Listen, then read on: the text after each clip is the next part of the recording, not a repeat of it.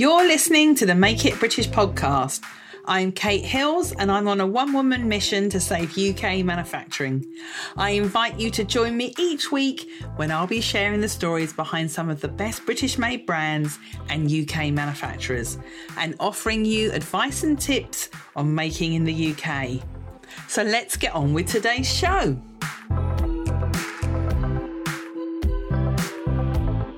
Hello and welcome to episode number 189 of the Make It British podcast. Back in June 2020, UK manufacturing hit the headlines as Labour Behind the Label, a workers' rights organisation, wrote a report about the unethical working practices of factories in Leicester manufacturing for Boohoo. Dominique Muller, Policy Director for the organisation Labour Behind the Label, joined me to talk about what needed to be done to ensure workers in Leicester are treated fairly and paid a living wage. Enjoy this interview from the archive. Labour Behind the Label, a workers' rights organisation, produced a damning report about online fast fashion retailer Boohoo, claiming that workers in factories in Leicester producing for the Boohoo label were forced to work during lockdown when they had COVID-19 symptoms. Now, the report said that Boohoo produces dresses in the UK at these factories in Leicester for as little as £4 an hour. Yet the living wage in the UK is £9 an hour. So how can they make their garments so cheaply? And that is the question that has been raised by so many people in the fashion industry in the past. We've talked about it on this podcast before. Everyone wants to see retailers like Boohoo being more transparent about their sourcing practices and asking Boohoo in particular how they can make their clothes so cheaply. Because unlike other fashion retailers like ASOS, Boohoo refuses to disclose which factories they're using to produce their clothes. And it also then brings into question claims that the company makes about how they make their clothes in an ethical way. Because why aren't they telling everyone which factories are making their clothes? So it's really sad to hear that workers are being exploited in UK manufacturing, especially at this time. There are some fantastic factories in Leicester. And as the Labour Behind the Label report points out, there's two camps in Leicester. You've got those factories that choose to work with Boohoo and those that choose not to. And often the reason the factories that are producing for Boohoo, no one else wants to work with them, is because they don't take all the audits that the other brands and retailers expect them to have. And those audits that prove that they're manufacturing in an ethical way. So I thought it was worth getting Dominique Muller, who is the Policy Director at Labour Behind the Label, onto the show today to talk to us about the report that they produced. I mean, it's particularly sickening when you hear as well, not only are these people in this report that Dominique has interviewed being forced to go to work when they're ill with COVID-19 or suspected COVID-19, and that they're paid so little that they can barely afford to feed themselves. And then in the same time, the directors from Boohoo are just about to pocket £50 million each profit when they're not even paying their workers properly. So I'll leave it to Dominique to explain more. Here you go. So thanks so much for joining me today, Dominique. I can imagine how busy you've been this week with your report coming out about Boohoo and Leicester factories. It's my pleasure to join you.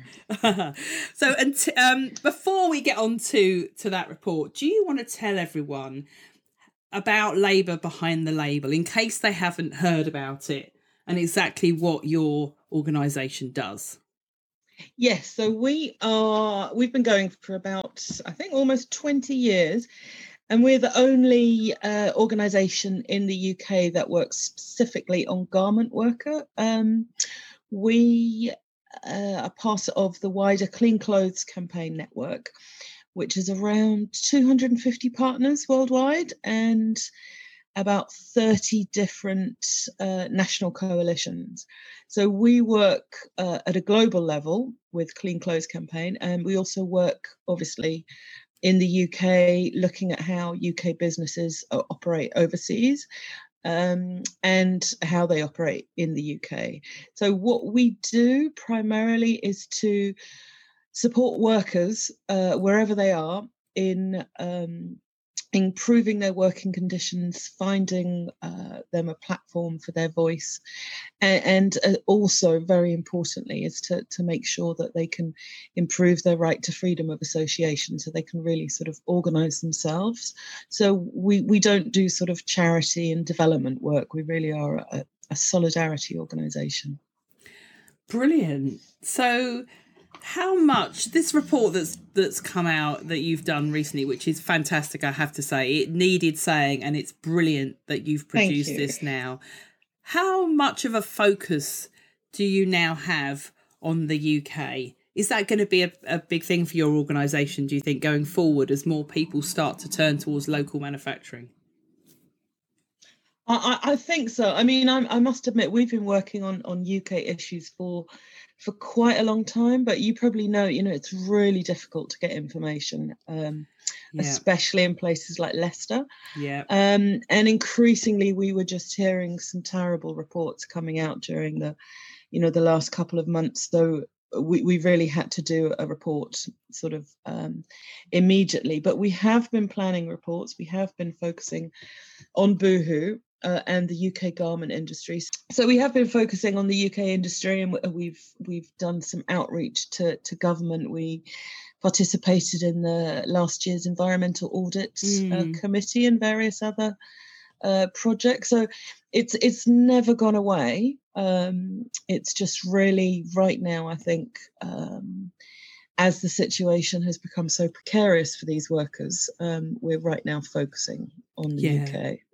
I mean, Leicester, we've covered it before on this podcast. We've also have our trade show. There are some fantastic garment manufacturers in Leicester. But at the same time, there is also some that break the rules and ruin it for everyone else. And the industry knows it goes on. Your report, you had some fantastic information that you had received from people that were working at these factories from Boohoo. Do you want to tell people firstly how you achieved that, getting that sort of information? Because I know a lot of in Leicester don't want to talk. How did you come about getting this information and putting this report together? Well, I mean, you're right. A lot of people in Leicester don't want to talk, and I think. Especially now, they've become even more fearful because, really their jobs are on the line. So the report has been a long time coming in terms of us reaching out to various sources. I don't want to give anything away about the information about the workers involved. That's fair we tried to make sure that all the reports were anonymised. But obviously, these worker complaints, the workers have got nothing to gain and everything to lose from making the claim. So, we really stand by what evidence we found and the reports that we've heard. Yeah, I mean, this report is, it's pretty damning stuff. It particularly points out Boohoo here. Do you want to explain to people, for maybe those that don't know, why the finger is particularly pointed at Boohoo in this report? Boohoo, on several levels, the finger's pointed. I mean, on the one hand, they are such a massive player in Leicester. They are the biggest buyer, the Boohoo group of factories.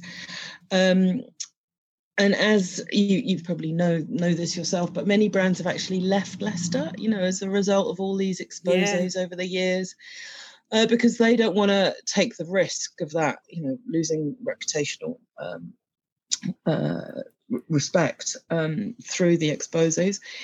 And also they know how difficult it is to actually monitor the situation. So Boohoo's become very much a sort of key player with almost a sort of stranglehold on many of the garment suppliers and their subcontractors. Obviously, our report, it focuses on Boohoo, but we're not saying that every single instance was in a Boohoo supplier.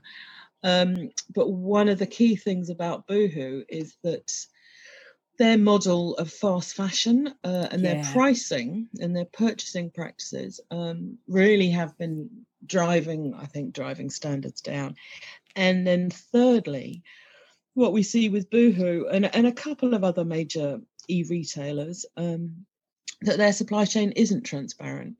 So a lot of other high street brands, they've got supplier lists, so you can go and check. Yeah. And it's all, they might not publish all their suppliers, but you can certainly find out. Whereas with Boohoo, it's so opaque that it's difficult to get real information and to judge what Boohoo claim that they're doing.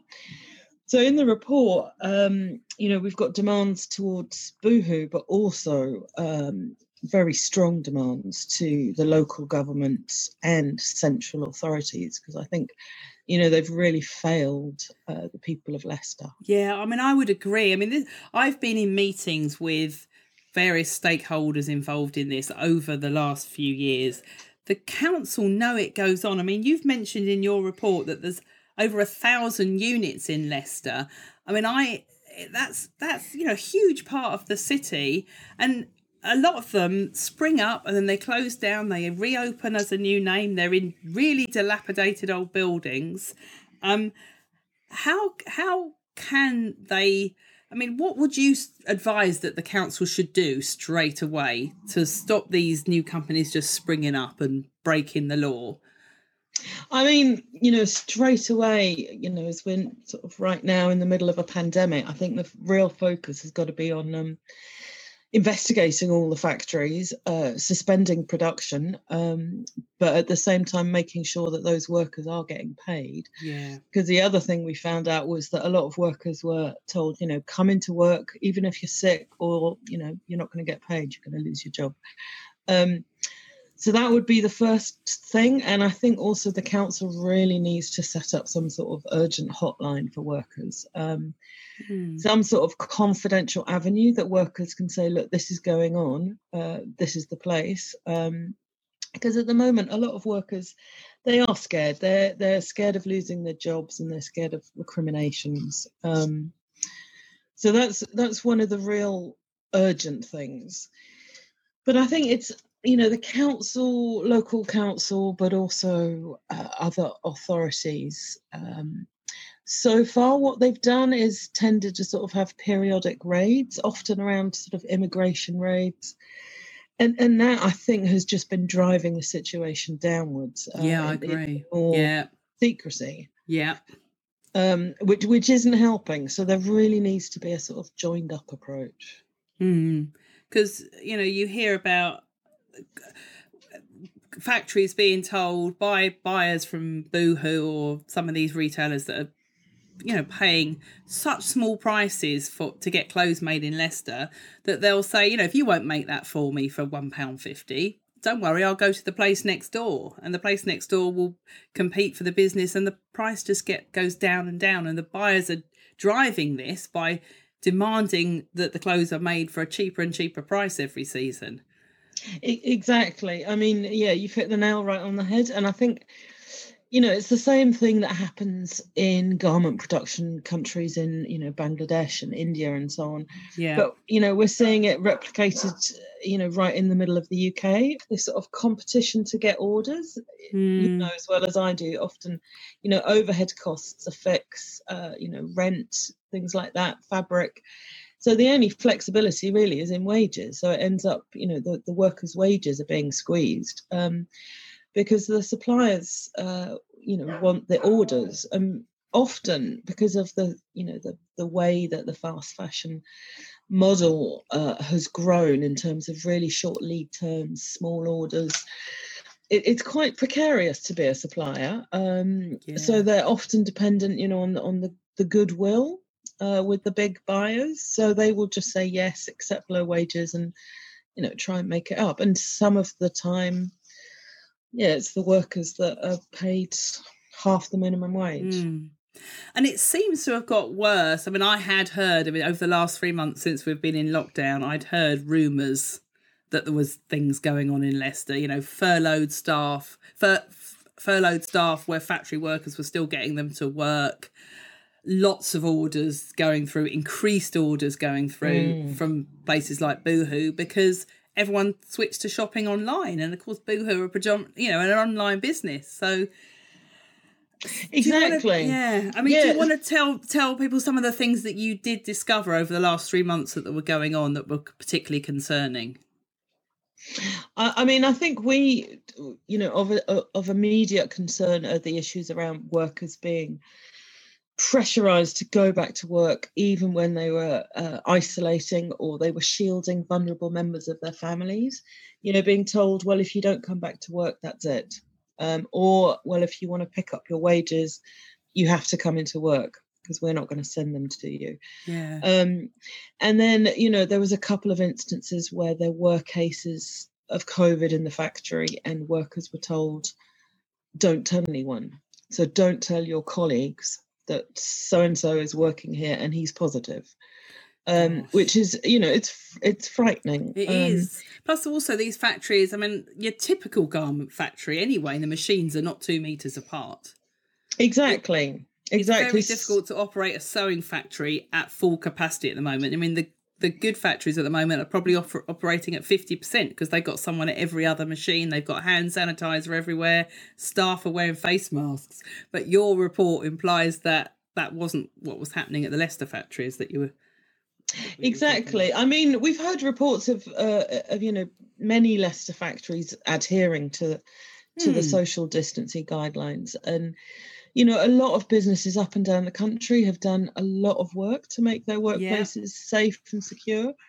But then, in these examples that we found, it's small little workshops at full capacity. So as you say, small rooms, lots of people, little ventilation. They're all sitting there all day, often without masks. It's such a dangerous situation to be in. So what can the good manufacturers of Leicester do? Because it's so disheartening. I had Mick Chima from Basic Premier on this podcast probably about a year ago now. And, he always says it's very difficult operating as a good manufacturer in Leicester. There's always someone down the road who wants to offer to pay your staff cash in hand instead. And he feels like he's been fighting a losing battle. What can the good guys do? Set themselves apart? I mean, I think, people like him, they already do. And I think, continuing to speak out about the bad practices of other factories, to make it clear that, it's not all of Leicester, because obviously Leicester, there's a lot of skilled garment workers there. Yeah. And we, in our report, we make very clear that it's not everyone. And it's exactly. And it's not just Leicester either, but obviously Leicester has got the biggest concentration of garment factories. And I think, one of the problems is that many brands have left Leicester. So maybe some of the good suppliers feel a little bit unsupported. But when reports come out like this, brands will be thinking, well, thank God I'm not still in Leicester, which is an absolute shame. Yeah. So I think it's a question of, the more reputable brands, and let's face it, I mean, many brands none of them are perfect, especially not from our labour rights point of view. But, many are better. They have higher standards, more commitment to supporting suppliers, paying better prices. But I think, until they feel that they can come back, and until the situation of all these illegally operating small workshops are fixed, it is going to be tough for the good guys in Leicester. Yeah, I mean, it's such a shame. Sorry, that's not a positive thing. No, but I know. It's such a shame because I've been to some fantastic places in Leicester, and I think you need to look at and put the onus on the brands and the retailers themselves to make sure exactly that they're doing the right thing here. I mean, my background is as a buyer, and I see and I hear from some of the manufacturers the way that buyers now negotiate on prices, and it's all about price now. It's very, very price driven, or it certainly has been recently. how does Labour Behind the Label do anything to educate brands and retailers about how to make sure that modern slavery is not happening within their supply chains? Well, we do a lot of work all around pricing about, for example, isolating labour costs. So we've run several campaigns, and we've just actually launched a new sort of website where you can check the commitments of various brands with the reality of great of what they are actually paying garment workers. So it's all about living wages, because that's a big commitment. But obviously some brands make big commitments, but they haven't got any benchmarks. They haven't separated out their labour costs. They haven't sort of linked up that with their pricing. And that, obviously, as you say, it's crucial. You need to really pay higher prices. Otherwise, as we've seen for the last couple of decades, brands will make wonderful codes of conduct and say, yes, we ask all suppliers to adhere to these codes of conduct. And then the supplier is left trying to adhere to these lovely codes of conduct while actually being paid minimal. And I often find it's because it's actually up to the junior buyer to negotiate the prices, and they haven't, because they don't understand the costings, and they haven't necessarily been to the factories and seen how the costings are done, and they don't almost don't equate, I'm getting a dress made for £1.50, but it takes 15 minutes to make. Well, how does that even cover minimum wage before you even talk about the overheads of the factory? Yeah, exactly. And I mean, as you say, it's often within the brand itself. So sometimes we have a lot of contact with a lot of the CSR departments or the ethical teams. And in some brands, they're very linked into the buying and the selling and the business decisions. But in other brands, they're not, which means they're sort of operating on their own. So even within the brand, they might be saying one thing, but the buyers are doing something completely different. And I think for me, what has been a shock in the COVID crisis, well, I've had several shocks actually, but one of them has actually been in trying to talk to certain brands about the issues that are going on, like the cancellations of orders, because they have furloughed the entire ethical department. So there's no one left to talk to. So from our point of view, in a crisis that is affecting millions of garment workers, the worst thing you can do as a brand is to get rid of your CSR team. Yeah. So it shows you how some brands think, CSR is an added bonus. It's something pretty to make us seem ethically responsible, but when push comes to shove, it's not important. So that has been personally quite shocking. So dare I ask, are there any brands or retailers that you think are doing it well? It's funny. I mean, we're asked this question a lot, and I think it depends on what you're looking at. So, in some cases, when you're looking at commitment to living wage, or, whether a brand has got a time-bound plan for living wage, some brands might do better. But in terms of, for example, resolving allegations of abuse. So one of the things that we work a lot on is urgent appeals, where we get information from our partners about factory specific issues. And some brands are, much more responsive than others. And then, there's some brands, for example, are much more engaged with things like the Bangladesh Accord on factory safety, and others aren't. So, to say overall which ones are doing better it's quite tricky. But obviously, some of the key brands that are more well established. It's funny, I hardly ever say which brands are doing well, because it might come back to bite. Yeah, of course. There are some good, initiatives, and I think, some of the members of ETI and just, if we take the COVID response in terms of cancellation of orders, so at the beginning, the crisis, one of the knee-jerk reactions of many brands was to cancel billions of orders. I mean, billions. And some brands have done that to a lesser degree, and some are now actually working, to try and work out, well, okay, that was a knee-jerk reaction. What orders can we reinstate? So for that, I would say that brands like Next or M&S, they are trying harder, even ASOS, for example.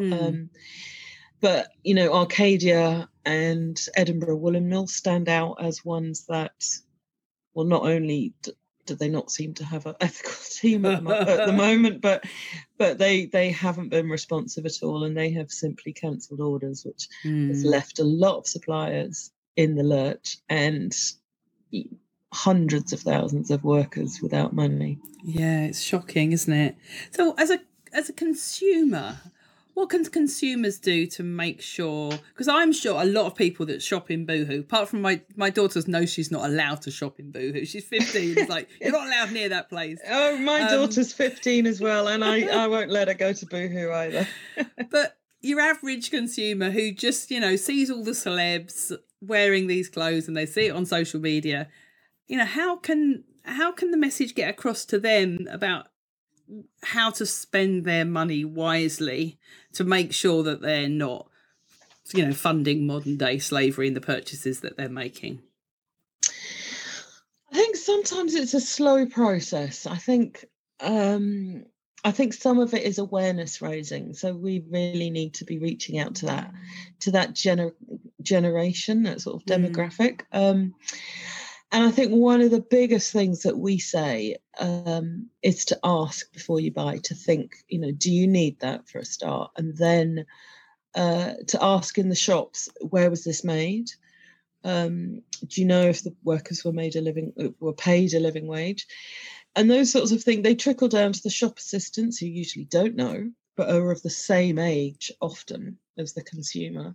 They then ask their manager will then go back to head office. And we've seen it just in terms of staff having better training and being able to answer those questions. But also, I think before COVID, there was a shift towards more responsible buying. Obviously not by everyone.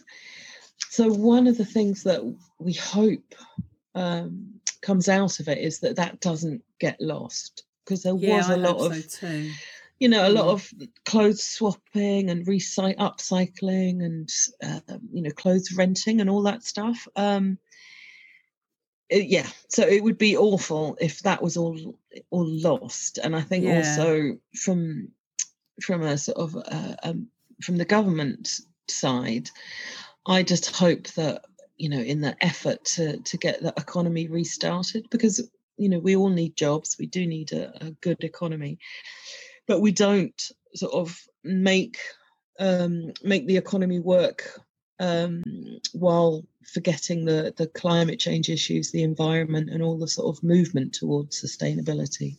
Yeah, exactly.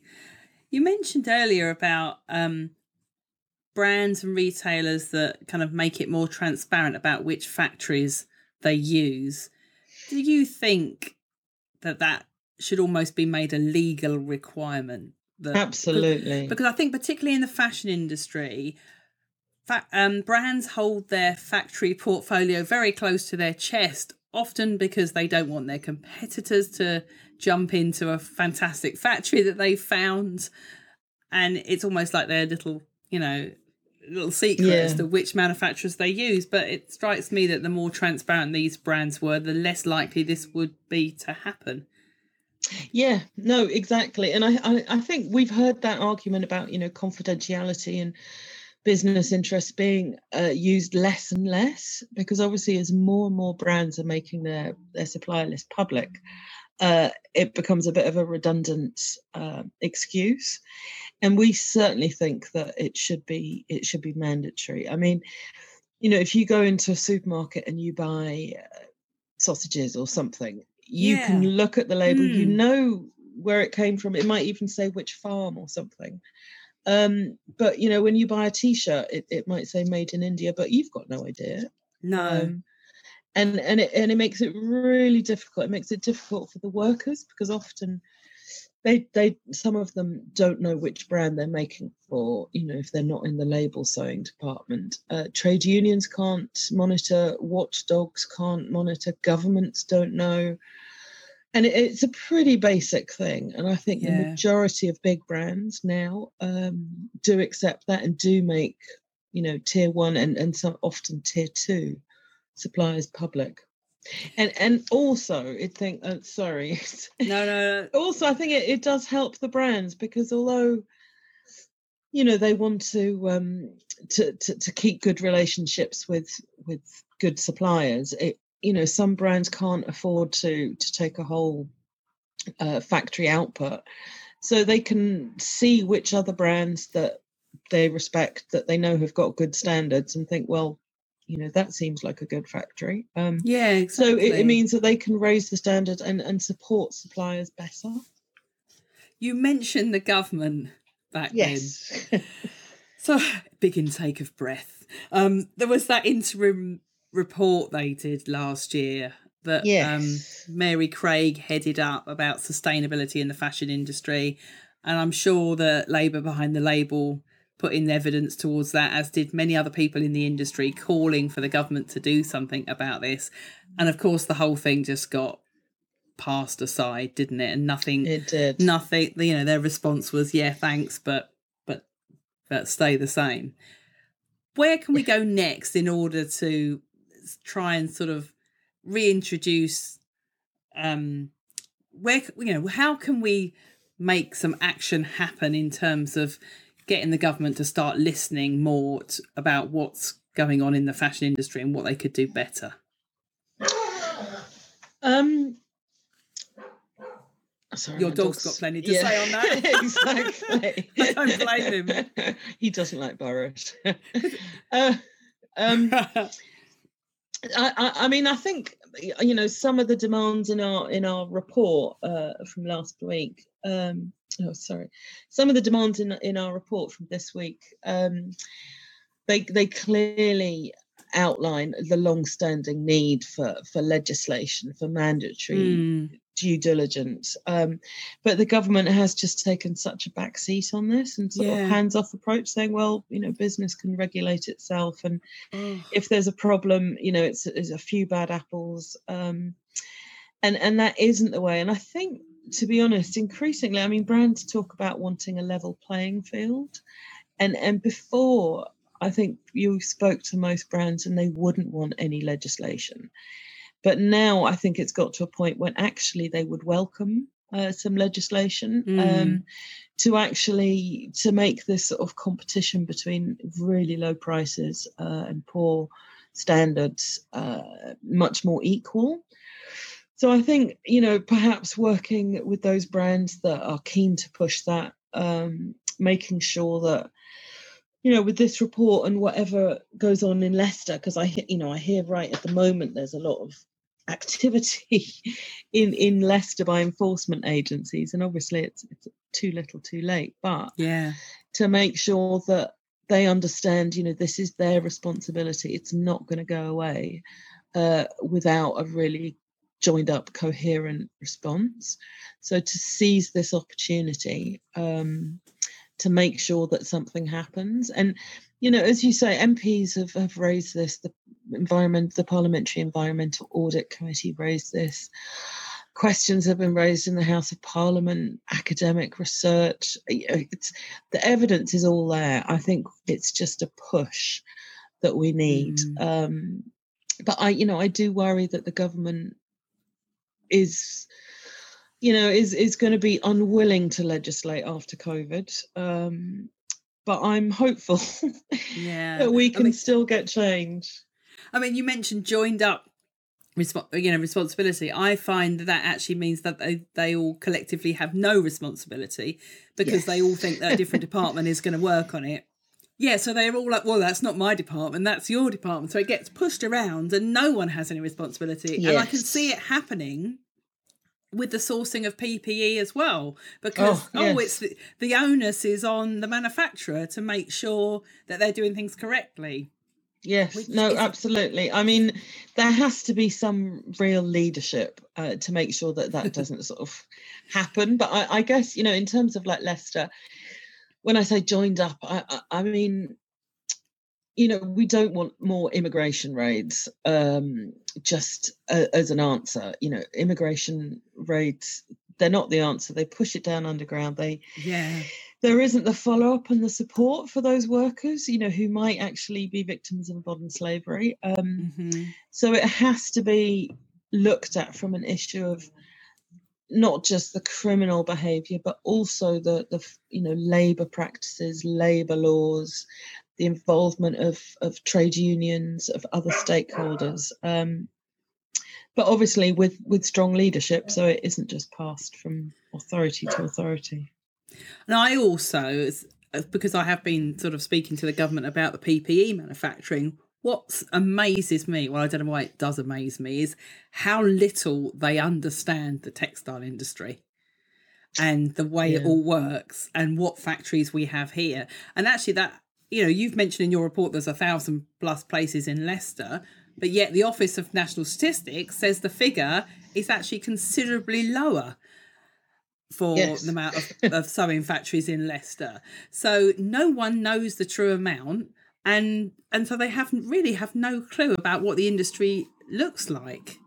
Again, exactly. I think, it's just this sort of lack of, almost, it's not just a lack of attention to detail, it's like lack of responsibility. And it is partly what you've said before, like sort of passing the buck on to someone else. But also, obviously, we've seen a lot of the enforcement agencies lose a lot of resources and money. So in terms of, I saw a statistic the other month about you can expect an investigation by HMRC every 30 years or 300 years. I can't remember the actual figure, but it was basically saying, if you are a dodgy business owner, don't worry. Your chances of getting caught out, you're going to be fine. Exactly. So some people are willing to take that chance. But it is incredible, with the PPE and stuff, because, obviously we've got a lot of capacity in the UK, but it's all just been handled. Someone actually said to me recently, PPE has become the new fast fashion, in that I have heard of people going around Leicester seeing if someone will make a gown for £1.25. And it's all, I know it takes, other manufacturers have told me it takes 12 minutes to make a gown. Now, if you do the simple maths, that's not living wage. Yeah. No, and that is just contributing to the problem. It's just such a short-sighted approach. So what is next for Labour Behind the Label in terms of this following up with Boohoo? I see that they've come back and kind of not only said no comment, but actually sort of dissed the whole report. They have, but then I'm not surprised. But yeah, but I have looked at their statements, and I'm actually in the process of writing a reply with questions, follow-up questions to Boohoo tonight. But I have written to the HSE. I'm writing to Alok Sharma about the investigations that are going on, and to the City Council. I know there's a lot of activity at the moment, but we will be trying to keep our focus on the longer term demands, and also making sure that whatever factories are closed down, if they're unsafe, we want them closed down. We don't want workers operating in unsafe conditions, but we want to make sure that those workers are given their wages, their proper benefits, and not just left. Because, a lot of the workers are on, they're not on the books, cash only. So we will be making sure that type of thing is also enforced. How many people work for Labour Behind the Label? I can imagine you're quite a small team with quite a big job to do. We are. We punch. I hope we punch well above our weight. But there's three of us. Three of us work part time. Yeah. So I do policy. My colleague Meg does So I do policy and urgent appeals and international, and Meg does comms, media, activists, and then Caroline does website, funding, money, admin, everything else. So on the matter of funding and money, how can people support you? So if people are listening to this and they want to get behind what you're doing, what's the best way of doing that? We've got various options. What we want is obviously for people to take action. So at the moment, we've got a petition on Boohoo. It's all about transparency. So it's got a very simple ask. Our website is labourbehindthelabel, all one word, .org. And then I think it's just... I should know this off by heart, but I don't worry, I'll find the link. And I'll put it in the show notes for the podcast, along with your survey as well for Boohoo, and a copy of the report. And you said earlier as well about your new website that you set up with details about so that is called thefashionchecker.org. And that is, it's got a survey. We surveyed with our colleagues in Clean Clothes Campaign over 108 brands about their living wage commitment. So you can go to the website and you can click on your favourite brand and just see what they've said, and you can make up your mind if you think it's good enough. Excellent. And we've that's a good direction. That's a good move forward with transparency, isn't it? Exactly. So over the next 3 years, we are doing field research in lots of different countries to populate all the factories, the factory information. So we're working with different organisations in production countries, and eventually, I hope in the UK, to get workers to input their pay slips, what they're being paid, if they get paid for overtime, all those sorts of details. So then you can click on a brand, click on a factory in Cambodia, for example, and see what's actually happening. Brilliant. We do have a donate feature on our website. We've also got a mailing list, and there is, for those people who really want to support the garment workers overseas who are in serious trouble, there's also a fund that you can, if you go to the cleanclothes.org website, there is a fund where money is being donated to the affected garment workers. Brilliant. Dominique, you're an absolute star. Thank you very much. Thank you for having me on the podcast and explaining to everyone. Amazing.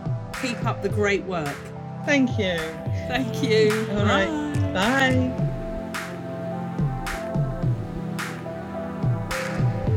Thank you for listening to this episode of the Make It British podcast. I make an episode every Tuesday and Friday, plus there are bonus episodes occasionally. So make sure you subscribe in your favourite podcast app. And if you're looking to find British-made brands or UK manufacturers, check out the directory on the Make It British website, which you can find at makeitbritish.co.uk/directory. Thank you for listening. Bye bye.